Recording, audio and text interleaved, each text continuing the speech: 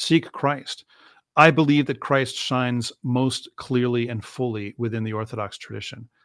I cannot say that people outside of the canonical boundaries of the Orthodox Church do not know Christ or have any contact with Christ at all. I don't believe that.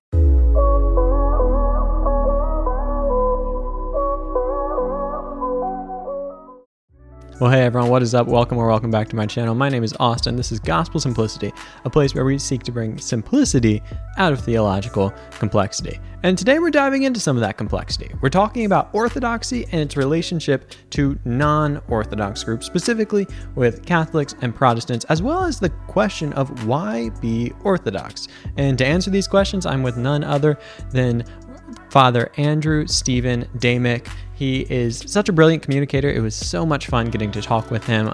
If you haven't heard of him, I'm sure you're going to enjoy him and be devouring his content after this. Before we jump into it, I want to say thanks to my patrons, subscribers, and merch buyers who make this channel possible. Really appreciate all of you, especially my patrons who, out of your incredible generosity, you give monthly to support me and this channel. Seriously, you guys are the best. I appreciate that so much. If you want to support me in this channel, you can do so by going to patreon.com/gospelsimplicity. Or if you're not into the whole subscription thing, you've got too many of those in your life already. Hear that? Go ahead. If you want to support the channel, you don't have to. But if you want to make a one-time gift, you can go to paypal.me/gospelsimplicity. Seriously, appreciate all of you so much that make this possible. Well, without further ado, here's the episode, and I hope you enjoy it. Today, I am joined by Father Andrew Stephen Damick. The Very Reverend Archpriest Andrew Stephen Damick is Chief Content Officer of Ancient Faith Ministries, the former pastor of St. Paul Antiochian Orthodox Church of Emmaus, Pennsylvania, and the author of Orthodoxy and Heterodoxy, as well as several other books, An Introduction to God, Bearing God, and his forthcoming book, Arise, O God, The Gospel of Christ's Defeat of Demons, Sin, and Death. He is also a prolific podcaster. He's been podcasting since 2007 and is the host of Orthodox Engagement, Aman Sul, Orthodoxy and Heterodoxy, and Roads from Emmaus, as well as the co-host of the Lord of Spirits and the Areopagus podcast. He also stays busy by frequently lecturing and doing retreats at parishes and in other settings, and his work is well known throughout the English-speaking Orthodox world, not only for his books and podcasts, but also via documentaries and online video. Father Andrew Stephen Damick, thank you so much for being here today. Thanks a lot. It's my pleasure. Well, I am so excited for this interview. It has been a highly requested one, and I was really excited when we could make it happen here. And today we're going to be kind of talking broadly about the question of why be Orthodox, which is a big question. And I obviously don't lay all that weight on you to answer that for everyone, but I'm excited to hear your take on this. But before we kind of get into maybe some of the technical reasons for why people should be Orthodox, why are you Orthodox? In other words, how did you end up becoming Orthodox and being an Orthodox priest and now doing what you do with ancient faith? Wow. Yeah. So, I mean, it's a long story, but, very briefly, I was raised as the son of evangelical Protestant missionaries. My parents worked for a mission called Trans World Radio, now just known as TWR, which is the largest Christian missionary radio organization in the world. And when I was in college, I became aware of the existence of the Orthodox Church actually through a kind of offhand comment in a conversation that I was having with a friend who at the time had decided to become a Roman Catholic. He was a fellow missionary kid and was talking about, the reasons he didn't want to remain evangelical Protestant anymore. And in the course of the conversation, the Orthodox Church was mentioned. Neither one of us really knew anything about it, actually. But I went back to the computer lab at the university where I was studying and pulled up Alta Vista, because there was no Google in those days. There was Alta Vista. And I don't even know if that even exists anymore. And looked it up. And in those days, that was the late 90s, just about everything that was on the internet about the Orthodox Church, you could read in the space of about 3 weeks. I know because I did. Now, of course, you could spend the rest of your life trying to read it all. It's just proliferated so much since then. And in the course of that, I became very intrigued by what I was reading about and eventually joined a couple of email discussion groups. Social media was very much in its infancy stages back then. There was no Facebook, no Twitter, not even MySpace or any of those ancient social media sites. There was Usenet.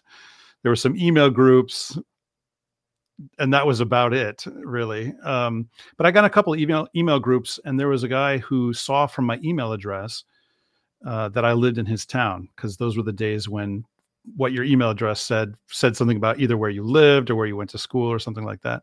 And he invited me to church. I didn't know him, but I went.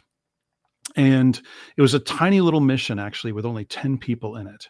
And they were meeting in a borrowed space that belonged to the, I think, administrative building of the local Episcopal diocese.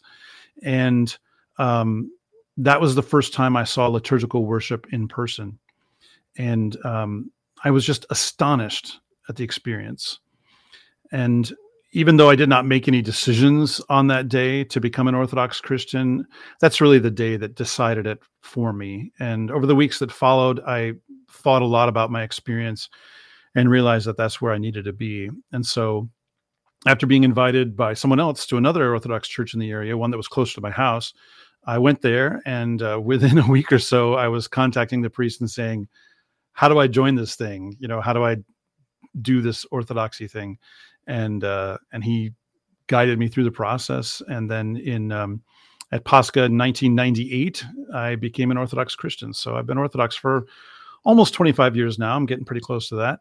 And maybe it was 6 years later that I went to seminary, and at St. Tikhon Seminary here in Pennsylvania, and was ordained in the fall of 2006 to the priesthood. So I've been a priest for almost 15 years now, and served for a couple of years as the assistant pastor at St. George Cathedral in Charleston, West Virginia, and then served as the pastor of St. Paul here in Emmaus, Pennsylvania from 2009 to 2020, when my term ended right in the middle of the pandemic, which was a little bit difficult for the church to switch pastors in that kind of situation. I had to announce my departure from the pastorate of the parish via a YouTube video that was privately shared with the church, rather than being able to actually see everybody in person, because at the time I think we were only allowed to have 10 people in the church or something like that.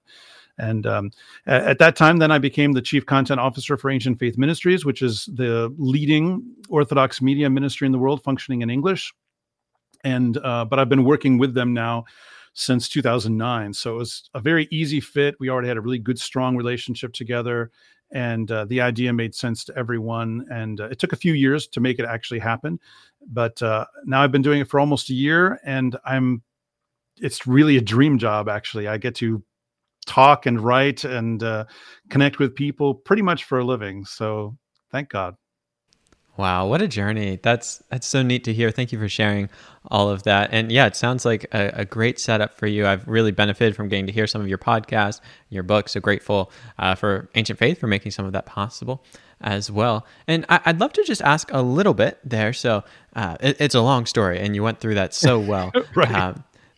So you start looking it up online, and there's about 3 weeks worth of content there, and you breeze through that. And then you go to the Mission Church and you experience liturgical worship. And that does something to you that inspires you to come back. And then you go, I think it was a different church you said, and start talking to the priest there about how do you become Orthodox. What was it that, was it the liturgy? What drew you in? Was it what you had been primed with online? Kind of how did that work together to get to that moment of I'm becoming Orthodox? Yeah, it's hard to describe, because describing it really kind of requires accepting that knowledge comes to us in different ways, right? There's different kinds of knowledge. And so there's different ways of receiving that knowledge as well. So on the one hand, I could point to arguments, right? So I became convinced, for instance, that the Orthodox Church was the historic church that was still preaching and practicing exactly what it is that Christ taught the apostles, that it's the same faith, right? But that's not really that's not the only thing. And it's not, I would not say it was the deciding factor. I don't know how to actually identify if there was a single deciding factor. I do know that once I encountered that beauty, that I desired it more than I even knew that I had been desiring it, if that makes sense. That there was something that I received in the midst of that I had never received before in my life. And, my background at the time, I was working as a stagehand, actually. So I had 10 years working in technical theater, and I worked a lot of concerts, a lot of productions of various kinds. And the kind of evangelical church I was attending at the time was in the early stages of being a mega church. This is the 1990s, so it was not quite the kind of massive production that is the norm now, but it was still the beginning of that kind of thing. And Sunday morning was essentially a concert, and then a good long, engaging lecture following it, right? And one of the things that I realized when I was in church at the evangelical church was, the experience that these people are having around me, they're putting their hands up and they're having a very strong emotional experience. I know how to generate that professionally. I can just make it happen by putting all of these pieces together. Now, that's not to say that they were not sincere or that the people who were engaged in that service were not sincere people, but I knew how to put a concert together that made people respond in that way. And there was something about that something just sort of fell away from me, and I became kind of disillusioned by that. And I remember one of the last Sundays I was at the evangelical church, they sang "Lean on Me," which is a great song. I love that song. It's a great old song. But I was like, what does this have to do with worshiping Christ? And no one at the church that I talked to about that stuff could really answer the questions that I had. I don't think they even knew what it is I was asking exactly. But I realized that I was the man behind the curtain, to use that phrase from The Wizard of Oz, that I knew how to make these things happen. And so, the history and the sense of continuity and so forth, those were very important to me. The fact that the doctrine made sense. But I think that the thing that truly drew me was that sense of timeless beauty. And not that it was more than a merely aesthetic experience. It was because I'd had lots of aesthetic experiences in my life. I was in my 20s by that point, and I had seen some beautiful things, experienced some beautiful things, but fairly well traveled, but nothing like that little room in that Episcopal building where the Divine Liturgy happened that Sunday morning with 10 people there. Wow, that's such a neat journey, and I can relate to a lot of parts of that in that I grew up in like a mega church, and my mom was actually a creative director there. So like I spent my childhood in like church sound booths, and I've seen behind those curtains, and that's so interesting to be able to go from the secular world, if you will, and be doing those same things and then see it in church and feel like maybe they're a little too similar in some of those ways, and get to experience that something completely different in the Orthodox Church. So thanks for sharing that story. I think a lot of people will resonate with various parts of that in their experience, either in the evangelical church or in encountering orthodoxy. Today, we're going to be talking a bit about the relationship of orthodoxy to non-orthodox. And as we get into this question of why be orthodox, I kind of want to start with the relationship of Orthodox Christians to non-Orthodox Christians. I don't even know how you feel about that terminology, so you're free to change any of that.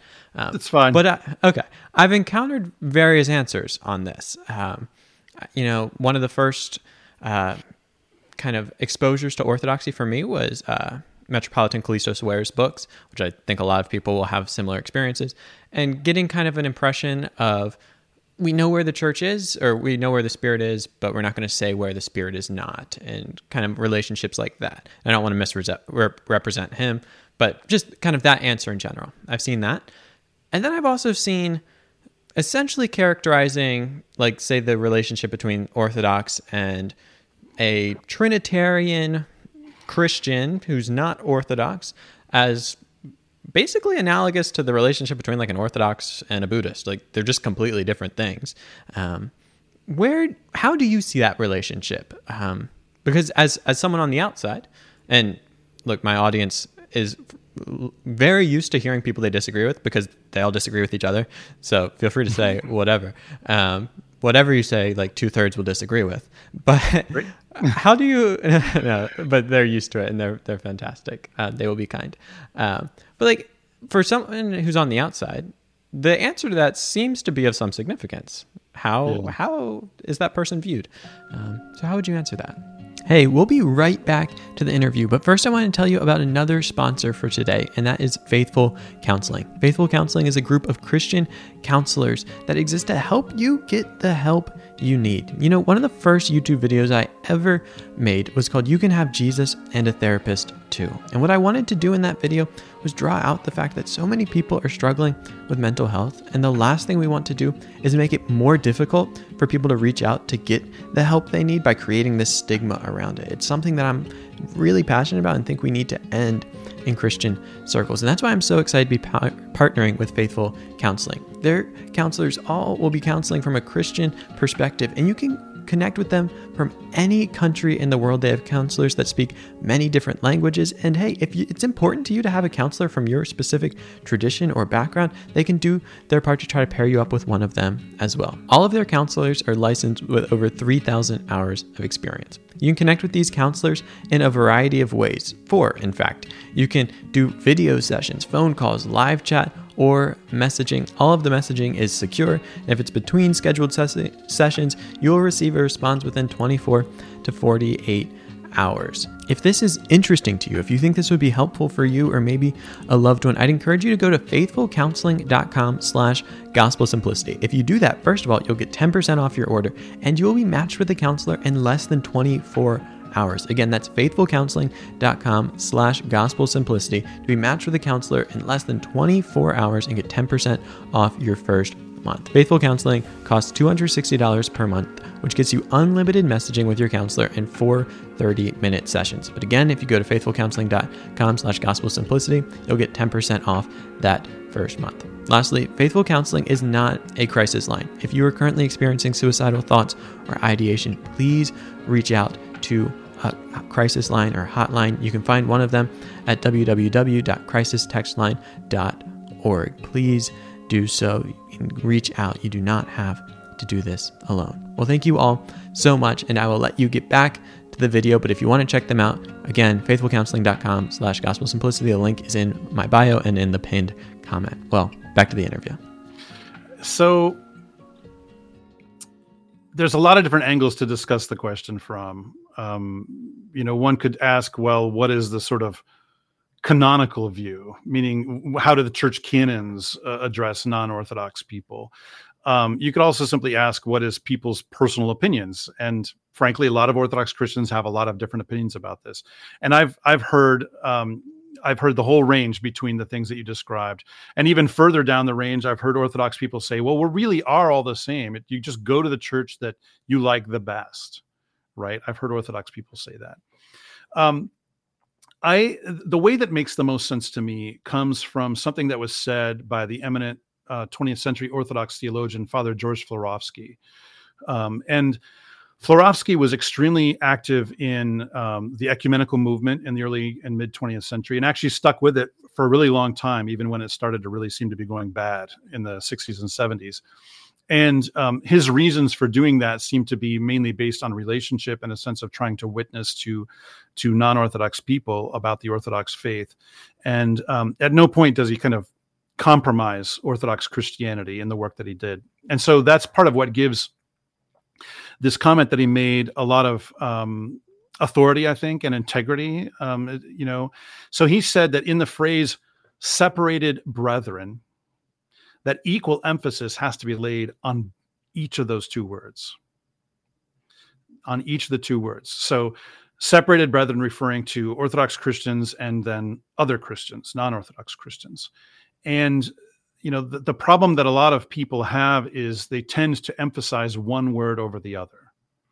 They wanted to say, well, we're all brethren, and that's the important thing. And that's not just Orthodox people who say that. There's non-Orthodox Christians who say that kind of stuff too.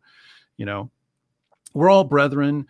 The difference is let's not talk about that stuff, right? That just divides. And don't we all love Christ, right? And then there's some people that really like to lay the emphasis on the word separated, really emphasizing the differences and even putting salvific weight in them, right? For all of them, right? And, the idea that outside of the canonical boundaries of the church is basically undifferentiated darkness. So if you're a Baptist, that's pretty much the same thing as if you're a Muslim. That if you're a Yazidi, that's pretty much the same thing as being a Lutheran. That really the differences between them don't actually matter to us as Orthodox Christians, because it's just all out there, right? But Florovsky makes the point that you have to put equal emphasis on both. So on the one hand, those who want to emphasize the differences have to actually see that someone who loves Jesus Christ, believes that is truly God in man, and believes that he is the second person of the Trinity, 3 persons, 1 essence, 1 God, is much closer to me than someone who does not believe any of those things. And to try to claim that that's really just the same, it does not make any actual existential sense. When I meet non-Christians and talk with them about their faith, it is very different from meeting Christians who are not Orthodox and talking with them about their faith. There's much, much more in common. And there is a similarity of spirit, if not an identity of spirit, between people who truly believe that Jesus Christ is God, right? On the other hand, those who want to emphasize the fact that we're close need to also realize that differences actually do matter, and that they matter so much that throughout most of Christian history, that doctrinal differences were so critical that whole councils were called together with bishops traveling huge distances at massive expense in order to iron out exactly the way that Christ would be worshiped and how who he is would be taught, right? If those kinds of differences don't matter, then we are actually laying judgment on all the generations of Christians before us, pretty much almost all of them, with the exception of maybe just the last few generations, right? Now, I believe there are a lot of people ready and willing to do that, but why don't we listen to the arguments that they make? So if someone is truly teaching a different Jesus, that's going to affect the way you worship. It's going to affect the way you pray and so forth. The greater the differences are, the greater the effect is going to be, right? So, the conversation around separated brethren required what Florovsky called a theology of the, I think he called it wasn't the aberrant, the theology of the anomalous or something like that, right? I can't remember exactly the word they used, but that's the idea, is that we have to develop a way of thinking about this and talking about this that is not simply about just landing on one side or the other. And within the Orthodox tradition, there is warrant to do that, right? So, looking at it from the canonical position, the question often in the canons is essentially, how do you receive non-Orthodox Christians into the Orthodox Church? That's the question the canons are largely asking. They're not generally asking, what is our view of people outside the Orthodox Church who are not coming here? Right? That's not the question being asked by the canons. The question is a very practical pastoral one. What do we do when they show up at our door and want to be part of our church? And the fact is, they treat different kinds of people differently, right? So if someone is a Jew, then we receive them as a non-Christian, because that's what they are. They're a non-Christian. But if someone is a Christian of some kind, then kind of depending on where they fall on the continuum, and there's no clear theory about this in the canons, actually. They never lay out a kind of system for this. Then they might be received possibly by baptism, like a non-Christian, but then they also might be received by chrismation, because something of what they have is recognized, not in and of itself, but in the context of them coming. And then some are received simply by profession of faith. And in the ancient church, they often had to sign a paper that basically said, I will no longer believe or teach the following heresy that I used to believe and teach. Right? That's in the canons, that they had to sign a document saying, that's behind me now. Right? So based on the Orthodox tradition, I believe that it's perfectly reasonable to have a kind of complex view of the way that we connect with other Christians, and to withhold judgment in terms of what that means in terms of their salvation. I can't say absolutely for certain that I will be among the saved at the end of time. How can I possibly lay down judgment on someone whose life I don't really even know and certainly don't share, right? So yeah, it's a complicated question. And while it's really easy and tempting to try to kind of come down on one end or the other of the continuum, I don't think for Orthodox Christians that that's actually faithful to our tradition. Thank you for that nuance there. And I think there's a lot of pastoral wisdom throughout that. And that kind of recognition of both sides of it, the separated, and recognizing like these differences were of huge impact historically. Like people have died over these issues. Let's not just paint with broad brush over them, but also recognizing the brethren aspect. And I think for a lot of people, that's going to be difficult because it's easier to go 100% on one side than the other. There's a bit of tension to hold both of those. But it's often in those moments. Can I add one more thing about that? Yeah, go for it. Yeah, so there's this beautiful, I can't remember the reference right off the top of my head, but there's this beautiful piece of an oration by St. Gregory the theologian in which he addresses himself to non-Trinitarian Christians, right? So they're not even Trinitarians who believe in regular, Orthodox Christology. They're non-Trinitarians, people who do not believe that the Holy Spirit is God. In this particular case, he addresses himself to them, and he makes this list of all these things he loves and admires about them, and it's not just that they're good people or whatever. Like he loves the fact that they stand long vigils in worship. He loves their asceticism. He loves their love for Christ, right? And then he even at one point says, I would even be willing to take on the Apostle Paul's wish that I could set aside my own salvation for you. Right? If only you would stand with us, if only you would come back and be part of us. Like that's the heart that he expresses. Like, so on the one hand, he recognizes that there is this separation and that it's a problem, right? It's part of that oration. He says, there's like one or two things that are a problem here, but on the other hand, it's clear that his motivation is to be in communion with these people and that he's willing to do whatever it takes to have that communion, not founded on a kind of erasing of differences, but trying to draw them in by whatever means he can, even so far as to say that he's willing to give up his own salvation for them. That is the spirit that I hope to achieve at some point in my life. That's a really powerful example. I appreciate you bringing that up. And my channel attracts a lot of converts who were previously Protestant and then ended up, and mainly evangelical, ended up becoming Orthodox or becoming Catholic.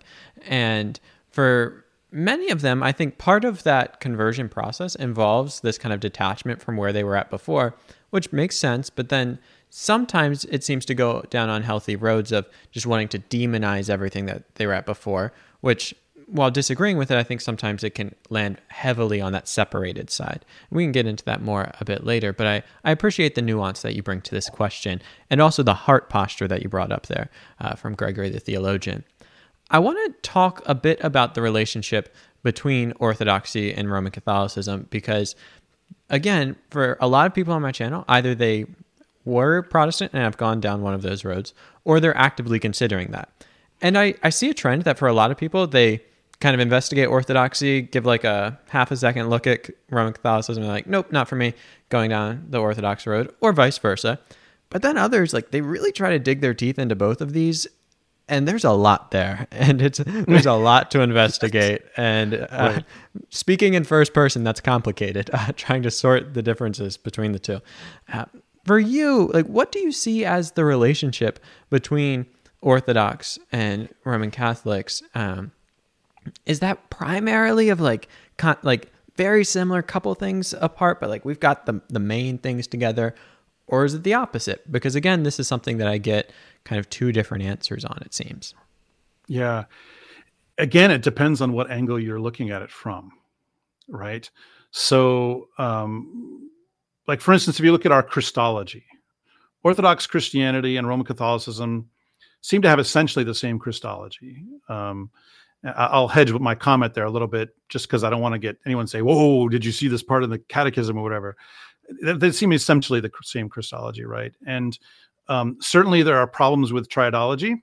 There's the Filioque clause that was added to the Creed. But for the average Orthodox Christian and the average Roman Catholic, those things I think are kind of abstruse. And it's not that they don't matter; they super do. Like they really do matter. Again, councils were called, people have died. I mean, I can't just say, well, that was all a big mistake, and because I don't think that it was, right? But the thing that is the biggest difference now has come down to worship, right? And it's it's really, really expressed itself, especially in the last 50 years, with the major change that happened in Roman Catholic the Roman Catholic Church following the Second Vatican Council, right?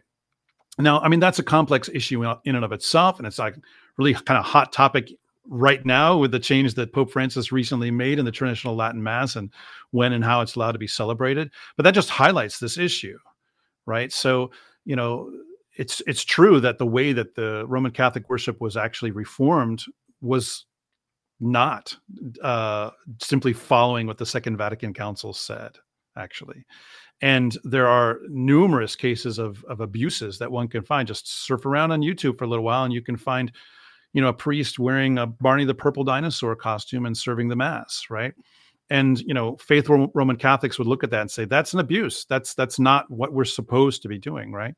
But the fact that it happens so often and that it's not really cracked down on in any really significant way sends a message to the Orthodox, right? It sends the message that worship does not mean the same thing to a Roman Catholic Christian that it does to an Orthodox Christian. Certainly, there are a lot of exceptions. I would say I would probably have a similar feeling about worship that someone who's really dedicated to the traditional Latin Mass, the way they feel about that, and maybe a lot of Eastern Catholics, for instance, whose worship is by and large very similar to Orthodox worship. But again, both of those groups are a tiny, tiny, tiny, tiny percentage of the whole Catholic Church. I mean, Eastern Catholics are literally only 1.5% of the entire population of the Catholic Church, right? So speaking generally, this is true. And I've been to a number of Roman Catholic services, and they strike me often as being very kind of casual, and that frankly, that Lutheran services I've been to are often more reverential. Now, again, there's a continuum for both. Both can be done well, both can be done badly, and so forth. But that's the thing that I think that really strikes the Orthodox most strongly. And this recent declaration from Pope Francis about the traditional Latin Mass actually underlines this problem, not just because he seems to be really limiting the traditional Latin Mass, right? But because he actually said in his document that the new Mass, the Novus Ordo, is the unique lex orandi of the Latin Rite, meaning it is the unique expression of that whole part of the Catholic Church, which again is 98+% of the Catholic Church, right? Which means that by his will, he can essentially redefine what Catholic worship means, right? Now, there are certainly a lot of Roman Catholics that would disagree with him. You can't just do that, right? But not enough to really make a difference. The fact that a reform was implemented, that this radical change happened, indicates that it is something that can be simply taken in hand. And so the idea that worship is part of a tradition that we simply owe obedience to, rather than something that can be kind of made and remade in the hands of one person, that is a massive difference for the Orthodox, right? Worship is supposed to mold you, not be something that you mold, right? So that I would say is probably the biggest thing. There are a lot of other things that I could point to. Private devotions, for instance, are quite different between the two churches. There are a lot of theological issues. We could talk about legalism. We could talk about satisfaction, soteriology. All this stuff is really important, right? I'm not going to brush any of it aside. But I think the thing that is the most sort of viscerally impactful for the Orthodox is the way that worship is held by the Roman Catholic Church. There are certainly places you can go where it is done very reverentially and very dignified way. But then you can also see videos, for instance, of massive public events with multiple bishops where the music is exactly like you'd find in any kind of not very edgy, cutting edge evangelical church. Like it's a little bit behind that. And there's liturgical dance and costumes and big puppets. And this kind of thing is happening in not just in the presence of multiple bishops, but with their blessing, right? That's horrifying for the Orthodox to see that kind of thing. So I would say that that's the biggest issue, really, in terms of what the feeling of separation comes, I think, most strongly from that. That's fascinating to me, and it strikes me, and as an outsider, I don't really have the authority to say this, but as a very orthodox answer, because just the views of worship that I've encountered and the two do seem different. When I encounter, especially like Catholic apologists, it's very much doctrine. Not to say that Orthodox don't care about doctrine, certainly. But the aspects of the liturgy and the interplay of how worship affects our theology seems a lot stronger in Orthodox circles for the most part. I've been to incredible Catholic masses. When I'm at school, I'm down the street from St. John Cantius, where they celebrate the traditional Latin Mass, and it's stunning. But the focus on liturgy has really been something that's stood out to me as I've investigated Orthodoxy, and so that's interesting to hear you pull that one out. And what I like about that, and maybe this is neither here nor there, but that it has a practical impact, because like you said, filioque, these different things, important. But I think for the average person, my channel attracts a lot of theological nerds that I love, and I say that with all affection. I'm one of them too. But for the average person, trying to decipher how something like the filioque really impacts their life can often seem like it's theologians with too much time on their hands just endlessly bickering about something. I don't think it's that, but it can appear that way. But focusing on the liturgy gets to something that's going to impact people's daily life. Now, I want to ask one follow-up question with that, though, because I can imagine some Catholics listening to this and saying, now, wait a minute, surely there's some bad Orthodox services out there, and they're going to pull up YouTube and then maybe type in a clip and like, see, look at this Orthodox priest dancing or doing something strange. What would you say is the main difference? Is it that it has the sanction with multiple bishops? Is that kind of what you were getting at there as well? I would say that that's really significant, for one thing, that there's no crackdown, right? The Orthodox are so liturgically focused that if we were to see a priest dancing around at an Orthodox church, which I've never seen a video like that. Now, maybe it is out there. Maybe it is. I don't know. I've seen some videos of clergy that I look at them and going, what are they doing exactly? But the parameters within which that happens are quite different. There is not this huge room for kind of self-expression that is expected in the norm within Protestantism, within a lot of Protestantism, and is permitted significantly within Roman Catholicism. So yeah, the fact of the sanction is a major piece. The other thing I would say would be that there is a big difference between, frankly, book Roman Catholicism and the actual on-the-ground experience of it that most Roman Catholics have. I've known more than one person, for instance, who became enamored of Roman Catholic doctrine and but then simply could not find that at a parish anywhere, right? Whereas, with Orthodox Christianity, worship is really where the rubber meets the road. Worship is not an expression of doctrine. It is what it means to be Christian in the core sense.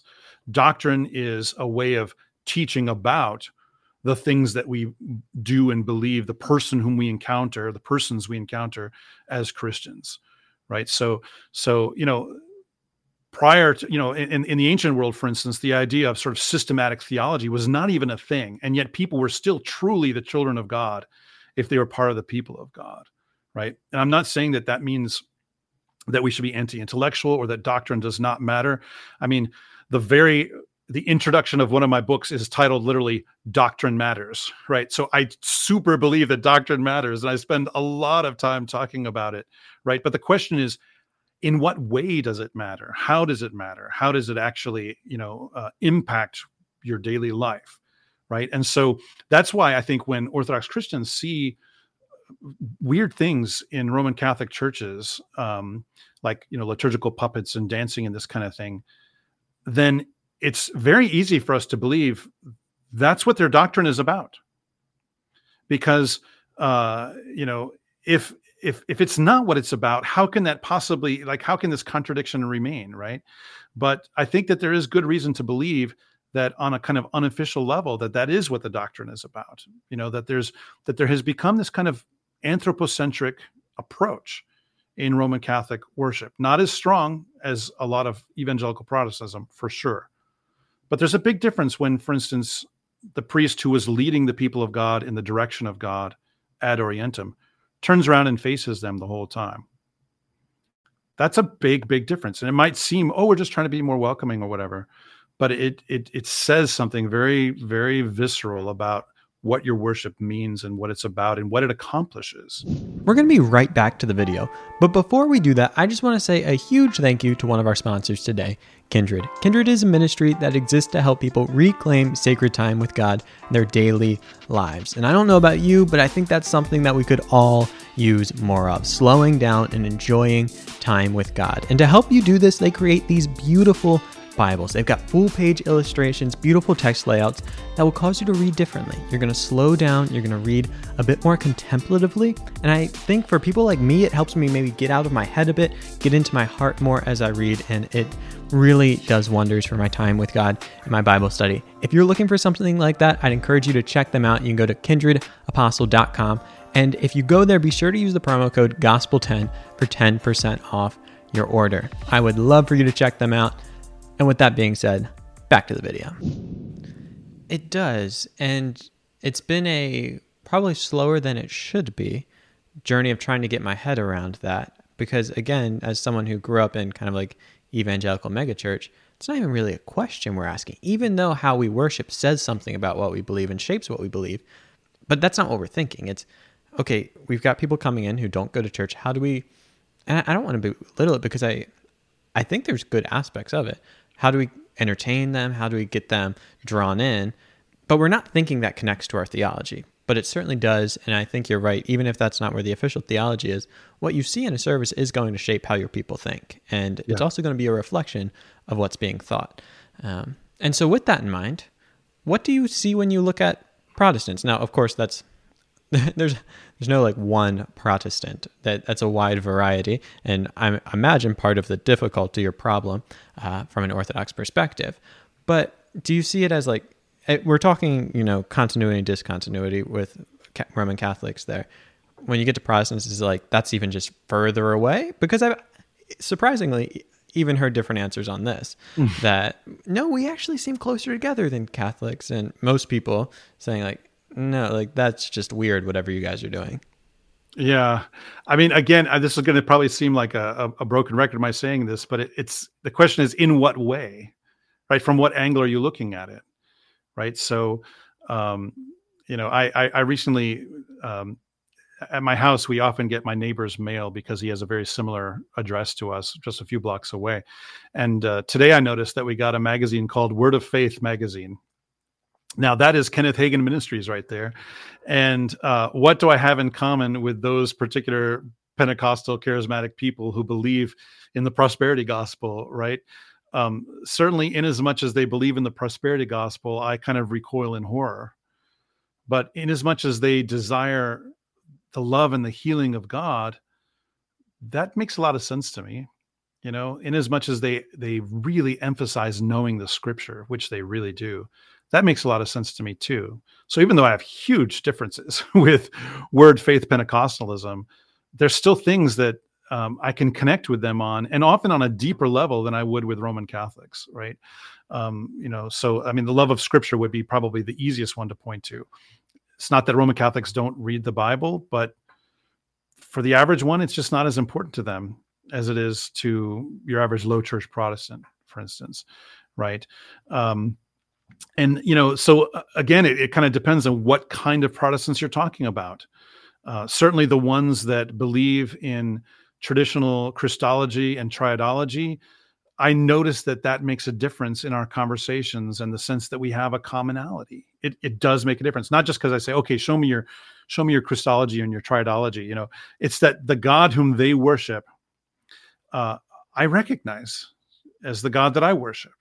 Now, I know that some people would say, oh, we don't really have the same God or whatever. But there is only one God and Father of all, right? There is only one Holy Trinity. And if someone says, I believe in three persons in one essence, and someone says, I believe in the one person of Jesus Christ who is fully God and fully man, I'm not going to say, well, you're not in the right, you don't live in the right boundaries. So clearly you have no idea what you're talking about, right? I believe that whatever it is that someone believes and practices that is faithful to what the apostles taught, that is going to have a positive impact in them. Now, I don't have the ability to completely define exactly what that impact is going to be, right? Whether that means that they'll be among the saved at the end of time, whether that means that maybe someday they're going to want to become an Orthodox Christian. I don't know, right? Because I'm not omniscient and I don't read minds.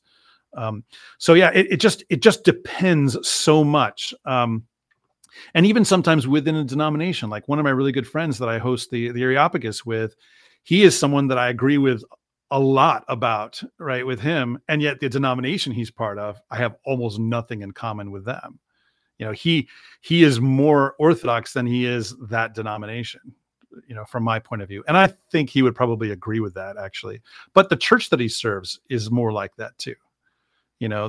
So it's just so complicated. Protestantism is such a massive number of different kinds of movements, and just there's this huge continuum, between all of them. So for me, I can talk about denominations, but I'm really most interested in the person I'm in front of. What do you believe? Tell me about the Christ whom you know. How do you worship? How do you pray? Tell me how you engage with Scripture.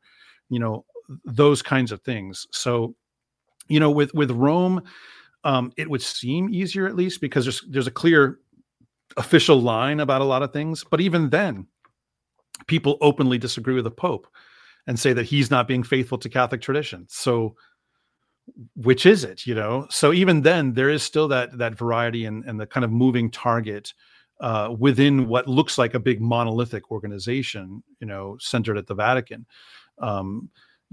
Protestants have the, advantage, I guess, of not being monolithic, in that I think it's a lot easier for me to just say, okay, tell me about you and what you believe and what you practice, which, I would say indicates a kind of failure of ecclesiology on their part, that there's so much that's very individualized, but at the same time, makes it so that that kind of relationship is a little bit more possible in some ways. So yeah, there's some Protestants that I barely would recognize them as Christian, and in some cases would not recognize them as Christian. Right. And then there's others that I very much have that sense that we worship the same Christ and that we love the same Father, Son, and Holy Spirit. So yeah, it's various. It's very various. And I think the answer would have to be for such a wide group of people. And as we begin to shift gears to talk about Orthodoxy specifically, I just want to say thank you, first of all, for being willing to field these questions, because I recognize these aren't necessarily easy questions, and that there's a wide variety of answers, but there also can be uncomfortable topics to talk on when you're talking about other groups. And so I just appreciate you being willing to walk through these things, because I know it's helpful for me, and I think it's going to be helpful for others as well. So I just want to honor that. As we transition, I want to talk about the way that evangelicals in some way are at least shaping orthodoxy. And that might sound strange, but there's so many, at least in my experience of my channel, which is a limited thing, so many evangelicals that I've seen converting to orthodoxy. Given that orthodoxy isn't that populous in America, that seems like it would have to have some impact, as you kind of have a at least somewhat shifting demographic of what was previously a church driven by, I'm projecting here, but I'm guessing immigrants at one point coming into America, bringing their faith with them. And then now this kind of movement of evangelicals into the Orthodox Church. What impact do you think that's having on orthodoxy? That is much debated within orthodoxy. Within orthodoxy in America. I think in other places in the world, it's probably not even on their radar, because the truth is that the Orthodox Christians of America, we're a minority here, but we're also a minority within the Orthodox Church. Like at best, there might be close to 1 million Orthodox Christians who are going to church on something of a regular basis here in the United States. You can sometimes hear much bigger figures, but every actual measurement we've done of it, it's either that or less. Compared to worldwide Orthodox Christianity, it's not even 1%. We're very small by comparison, but we're even smaller of a minority here in America. So, it is debated. And there are some people who will say, for instance, that there's a kind of political impact. But I would say that the people who say that politics is more important to them than it really needs to be, frankly, is my impression. I don't know. I think that there certainly is an emphasis amongst evangelicals on evangelistic work, right? And that cannot help but have had an impact on Orthodox churches in America. And sometimes you'll hear some people who are raised Orthodox, they see that as a problem, right? Like, hey, this is not our way. You know, we don't have that kind of spirit. We don't go around asking people to become Orthodox, right? And yet the truth is that is simply a recovery of a major part of Orthodox tradition that had been being neglected, right? So the idea of being evangelistic is not something that was invented by Protestants. You know, we have a huge history of missionary activity in the Orthodox Church, starting with the apostles. I mean, I shouldn't even have to mention any after that. But nonetheless, you know, we do have this long and beautiful history of missionary activity in the Orthodox Church. And so in some ways, what evangelical converts are doing is reminding those here of that element of Orthodox tradition, that major element of Orthodox tradition, right? Part of what complicates the process is that the vast majority of Orthodox Christian people in traditionally Orthodox countries for the last century, you know, a lot of the last century, and then for centuries before that, in some cases, were under domination by non-Orthodox powers. You know, so for instance, the Ottoman Empire, comprising a huge amount of the Orthodox population for centuries upon centuries. And when you look at like the Middle East, the Orthodox Christians there have been under Muslim rule for 1,300 years. That is a very, very long time, right? And then, of course, much of the 20th century, the Orthodox Christians of Eastern Europe, especially Russia, under not just another religion, but under atheistic slaughter, right? And so as a result of these kinds of historical pressures, there came to be a kind of, in many cases, huddling in the corner that happened with a lot of Orthodox communities. And the idea of evangelism was a scary thing to bring up because in many cases it can mean you get killed, right? And so as a result, not many people are going to sign up for that. Some did. Some absolutely did. Some were killed just because they remained faithful, say nothing about being evangelistic. So yeah, there has been an impact on evangelicals coming into the church. It's debatable as to how big it is. You know, there are whole churches that are, that are constituted mainly of former evangelicals, but they're not that many and they're not that large. The vast majority of Orthodox Christians in America are still people who are raised Orthodox, you know, especially in the Northeast where I live. Not as much when you get into the South and West, but that still exists there. And so you know, I know some people are concerned, for instance, the idea that converts bringing in doctrines that are foreign to the Orthodox Church and trying to alter it as a result, you know. But again, the question I always would ask people who make that criticism is, what does the tradition actually show, right? So, for instance, there are people within the Orthodox Church who are in favor of the revision of our moral theology. And they'll say, oh, all these evangelicals are ruining things, whatever. But the truth is, if you actually look at the witnesses to Orthodox tradition, the scriptures, the divine services, the canons of the church, the writings of the church fathers, it's pretty clear that the moral revisionism that they desire is the contradiction. You know, the fact that they lean in that direction does not mean that that's what Orthodox Christianity is. So in many cases, converts are helping people to recall faithfulness and to recover it. That doesn't mean there aren't problems, right, with people who convert to the Orthodox Church. There is, you know, the term convertitis is something that's used a lot and actually means something. There is a big problem with people who are recent converts setting themselves up as teachers of the faith and even, you know, going on the internet and amassing massive followings of people, you know, people who have no business setting themselves up as authorities, who have no experience really of being Orthodox Christians, maybe done a lot of reading, but and maybe the things that they say are correct, but the spirit with which they convey it is problematic. So yes, there are pluses and minuses. I would say that conversions from evangelicalism or from wherever else, frankly, that call Orthodox communities back to their own tradition, that's a great thing. That ones that bring in a spirit foreign to Orthodox Christian spirituality, that's a problem and needs to be dealt with pastorally, right? And you know, I've had the experience of all of those things as in my years as a pastor and now as a professional communicator of the Orthodox faith. So yeah, I'm not going to pretend it's all rosy. It's not all rosy. There's some big problems. We have some big problems, you know, and that's okay. That's because that just means we have some repenting to do. You know, this is what we do in the Orthodox Church is repent. So it's not like we expect people like when they come in the door to not have any repenting left to do. You know, That's well said. I want to dig into that a little bit, and I think it was from you. I think it was on your podcast that I first heard the term interdoxy. Was that you? And yeah, interdoxy, internet. Yeah, there's all kinds of yeah.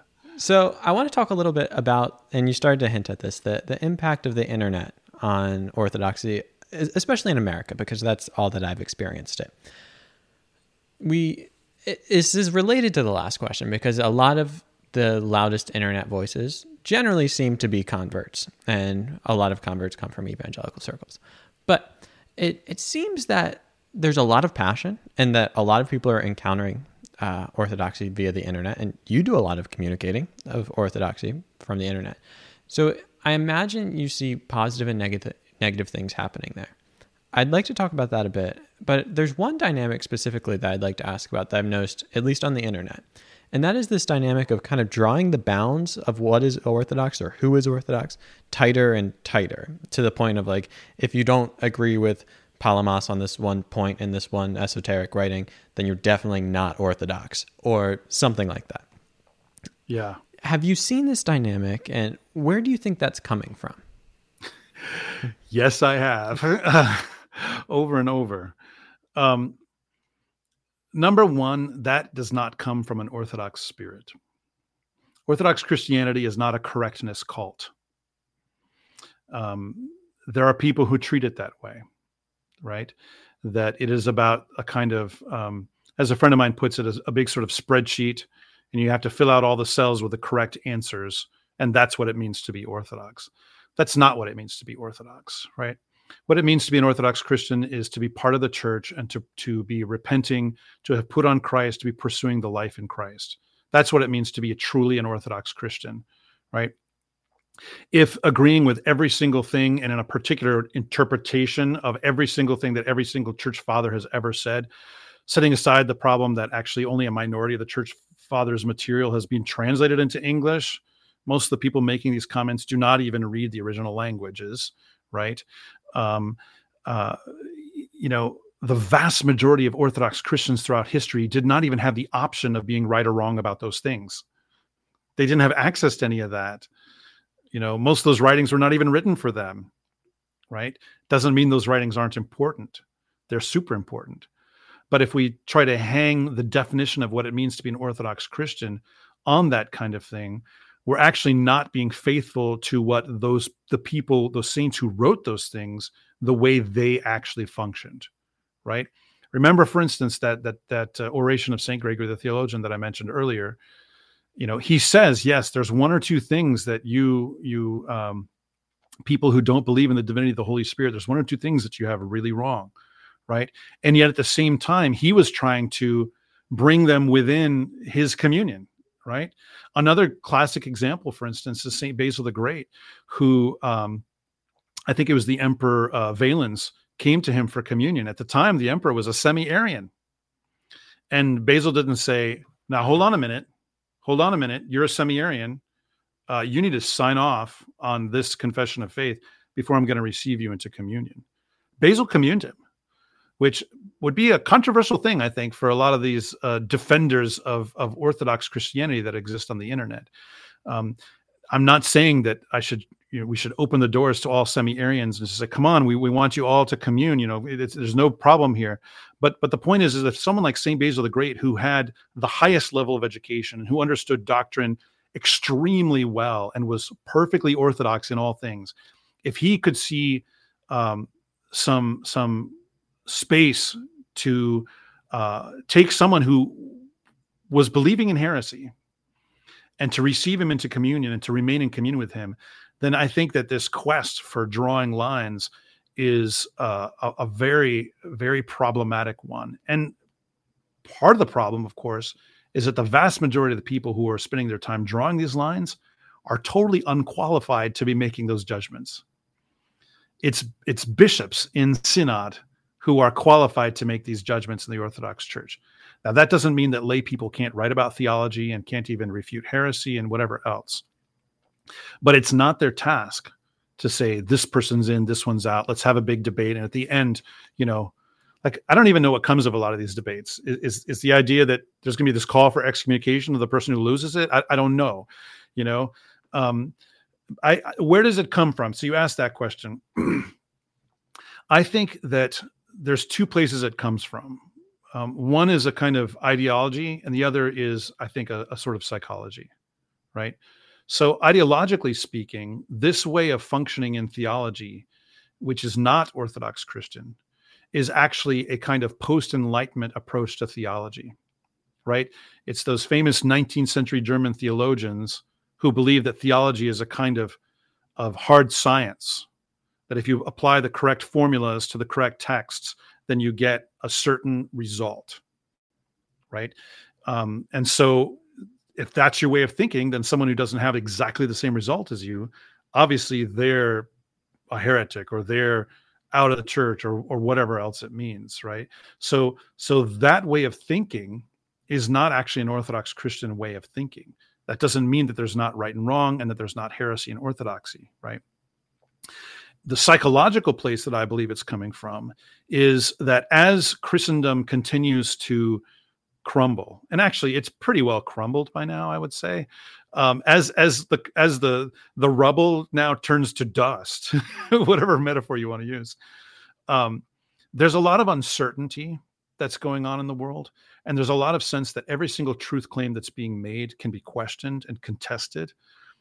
We see that all the time, even in especially I would say in our politics, where even bare facts are just simply not agreed upon. Not just interpretation of facts, but what are the facts? Is it A or B? As the world goes more and more in this direction, I think that there is a need for something that feels solid and right and steady. I totally get that, and it makes complete sense to me. And so some people try to fulfill that need by correctness, right? That's the way that they fulfill the need, that their religion is about being right. And you can often see this in the way that they approach these things, that they spend most of their time criticizing other people, that often there's a lot of anger, often there's a lot of one-upsmanship, right? I even saw one actually posting on social media, for instance, one time, that he was literally walking around some college campus or seminary campus looking for someone to debate, just like looking for this, right? Seeking it out. I want to defeat someone, right? And this is not the mind of Christ. This is not the spirit of the saints, right? The saints do contend with heretical teachings when called upon to do so, and when it's within their competency to do so, right? But the bigger witness of what the saints do in the face of false teaching is to suffer. They are much more likely to suffer in the face of false teaching than to go on a kind of crusade to defeat the infidels, right? So it is a problem, that this kind of boundary drawing. That doesn't mean there aren't boundaries, right? But a lot of what's going on publicly on the internet is simply not Orthodox Christianity, and misrepresents it. When someone encounters someone who's been Orthodox for less time than my 4-year-old toddler has been, and they're out there presenting themselves as an expert in Orthodox Christian faith, or in some cases, for instance, people who are actually ordained clergy who will refuse to answer who their bishop is, which I actually know of at least one example of that. Someone who's online teaching the Orthodox faith, presenting as a clergyman, will not say who his bishop is. That should be a big red flag, and especially if the spirit is mainly of anger and criticism and a kind of caustic, acidic approach, that should also be a big red flag. I'm not saying that Orthodox Christianity is a sort of niceness religion. It's not. But when the whole thing is acidic and there's none of that sense of, I desire to win brethren rather than to destroy enemies, then that's not the spirit of Christ. It's not the spirit of Christ. Even some of the most famous kind of apologists that are among the Orthodox saints, like St. Mark of Ephesus, who is known for kind of facing off Roman Catholicism, in the 15th century. he actually very explicitly said, now look, we need to get together and talk about this stuff so that we can work it out. On the one hand, he says, yes, we are separate from Rome because of heresy. Like, he's very explicit about that. But on the other hand, he says, we need to come together and come to an agreement, because we desire to be in communion. It's not about, and he even says, it's not about defeating enemies, but about winning brethren. And it's very clear. You can get lost in a complicated labyrinth of arguments, but it's instantly clear within the first few seconds whether the person desires to win brethren or to defeat enemies. That's instantly clear, and anyone can see that without hardly any theological training, or none usually. That's a really good tool for discernment there, that difference there, winning brethren or defeating enemies. And I appreciate your perspective on this. And it's something I've seen in my limited experience. I do a lot of work on the internet, and I see one tone there, and then getting to attend an Orthodox parish right by my school in Chicago, and going to the coffee hour, meeting people who have been Orthodox for like 40, 50, 60 years, and hearing them talk about Orthodoxy as this way of life and the doctrine being important. But I don't hear... The conversation seemed very different between the two for me. And also the posture that you talk about there, and kind of like the spirit of it. Yeah, I'm aware. I was going to say, I'm aware of some online internet apologists who do not even attend church. And the reason I know that is because Orthodoxy in America is a very small world. And so as a result, the likelihood that I know their priest is pretty high, or I'm at least one hop away, right? There are some who do not even attend church and present themselves as teachers of Orthodox Christianity. Even people with some big degrees, with PhDs, that's a huge problem. Yes, it would certainly seem so. I'm so grateful for your time today. I want to respect that. This has been a wonderful conversation. I've really enjoyed it. I want to close with two quick things, just because I don't want to end on necessarily a somber note for you. So the first thing is, for people listening to this, for instance, I go to school in Chicago. There's like 3 Orthodox churches within a block of me. Like, they're everywhere. It's easy to find them. For a lot of people, that's not the case. The internet is one of their only ways of encountering Orthodoxy, and they're really interested by it, but they don't want to be misled, and they want to do this right, but they might not know how. So for the first question, what would you recommend for those people? I imagine the first recommendation, if possible, would be to go to a parish. But for those trying to sift through the much more than 3 weeks worth of content about Orthodoxy online today, do you have any recommendations for them? The suggestion I always give to people is go to the Orthodox church that is closest to your house. Go to that church. That should be the very first stop. It doesn't matter what kind of adjectives are on the sign, if it's an Orthodox church and it's truly a canonical Orthodox church, go there. And the next thing that I often will say as a kind of qualifier for that is, if they do not speak a language that you understand, then it might be a good idea to go to the next nearest one, right? Because language can be... Now, there's some people, for instance, that can go to the Orthodox church closest to them and they don't speak the language, and it might be totally foreign, but they still connect for whatever reason, great, that's why I always say start with the first, and not just start with the first that speaks your language. Start with the one that's closest to your home.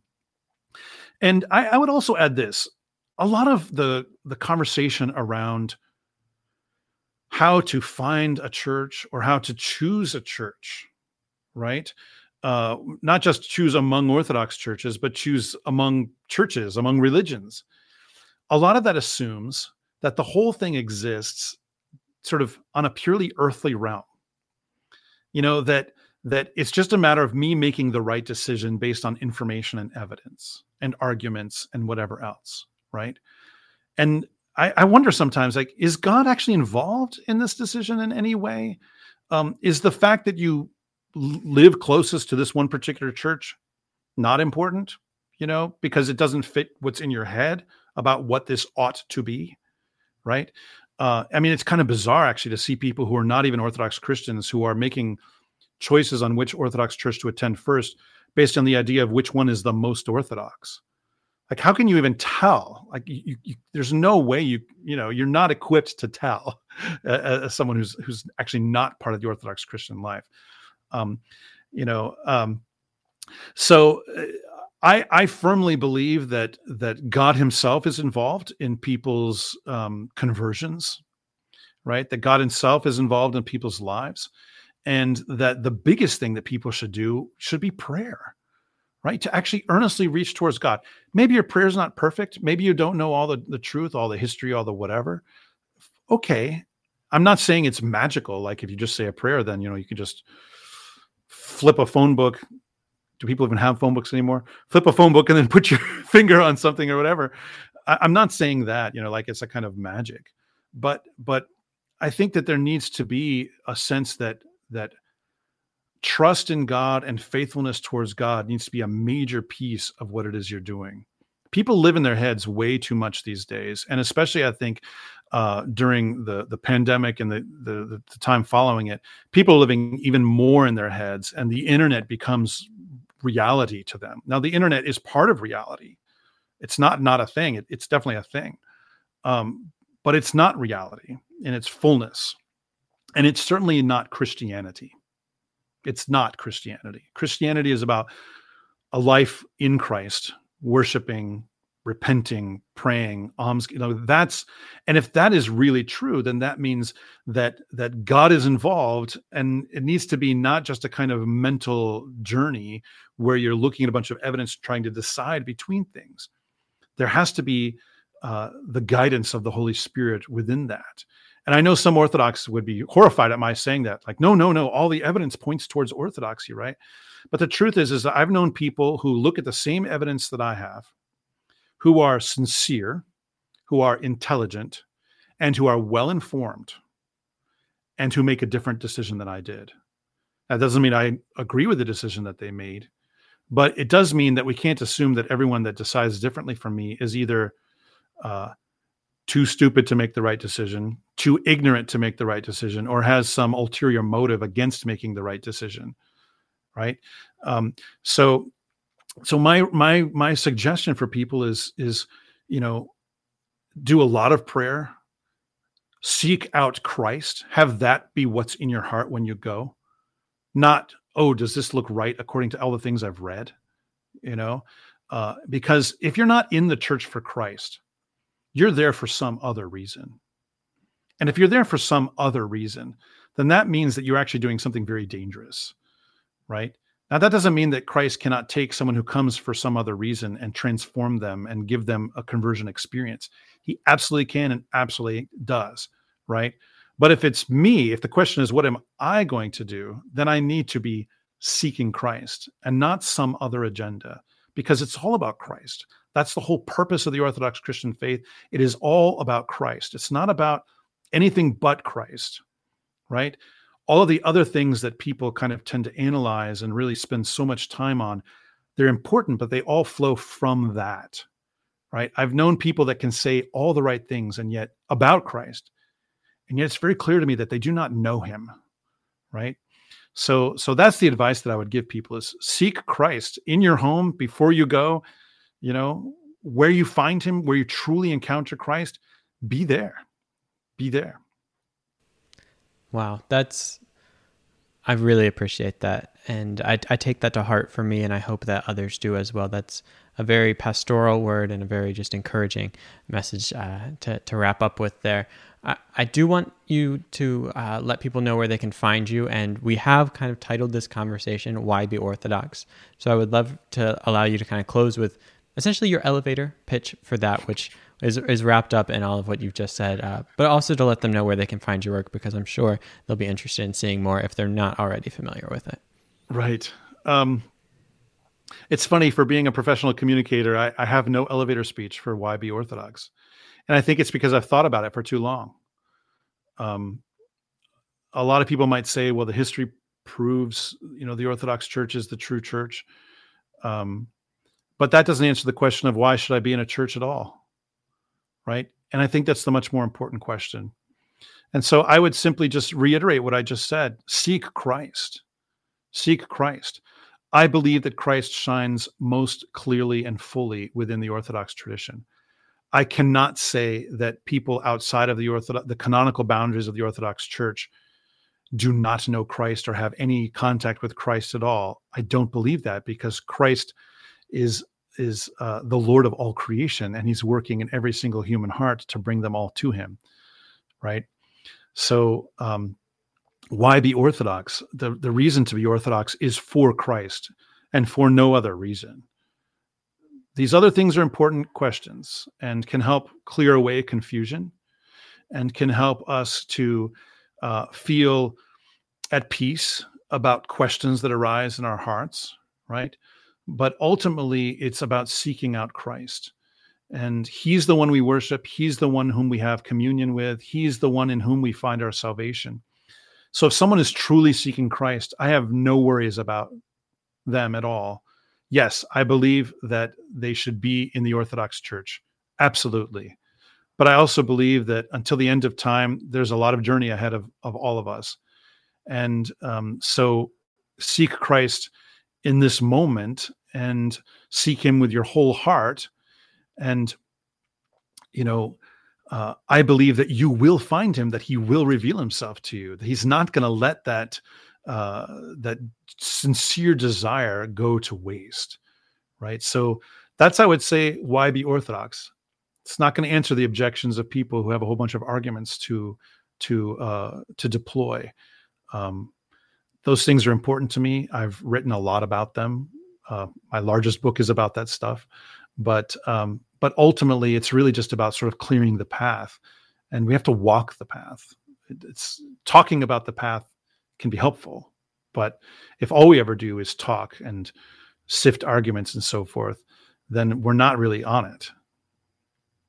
As for where you can find my stuff, probably the best compendium of all of it together is at my blog, which you can go to andrewstevendamick.com, and that'll take you to my blog, which is on the Ancient Faith website. And from there, you can connect to my books. I've got 3 books published and 1 more on the way. So Orthodoxy and Heterodoxy is the first book. And that's about all these questions about, what is the difference between Orthodox Christianity and almost everything else. The second book is called An Introduction to God, and it's kind of about primal questions of religion, like why go to church? What's the whole point in being moral anyway? The third book is called Bearing God, and it's a look at the writings of St. Ignatius of Antioch, that early disciple of the Apostle John. And then my fourth book is called Arise, O God, and it is a look at the gospel of Jesus Christ from an Orthodox perspective and how he defeated demons, sin, and death. And that, God willing, should be coming out just a little bit later this summer. As you mentioned at the beginning, I also have a bunch of podcasts. The one that's sort of the hottest one right now is Lord of Spirits, which I co-host with Father Stephen DeYoung. But I also just recommend people check out Amen Sul, which is my Tolkien podcast. Check out The Areopagus, in which I have conversations with a Protestant pastor who is a close friend of mine about all of these things and way more. And then Orthodox Engagement, which is an interview podcast, and the others are kind of archived pieces as well there. So yeah, I've got lots going on. You can find me on Facebook and Twitter, and I'm pretty available. Wonderful. This has been an absolute pleasure. Thank you so much for your time today. I look forward to checking out some of your other work as well that I haven't gotten to yet, and I'm happy to leave links in the description for all those things for people who want to check that out. I'll close, as I always do, by saying thank you all who watch this, whenever it is you watch it in the future, for your time. I don't take that lightly. And until next time, go out and be on the lookout for more videos. And as always, most importantly, go out and love God and love others, because truly, above all else, that will change the world.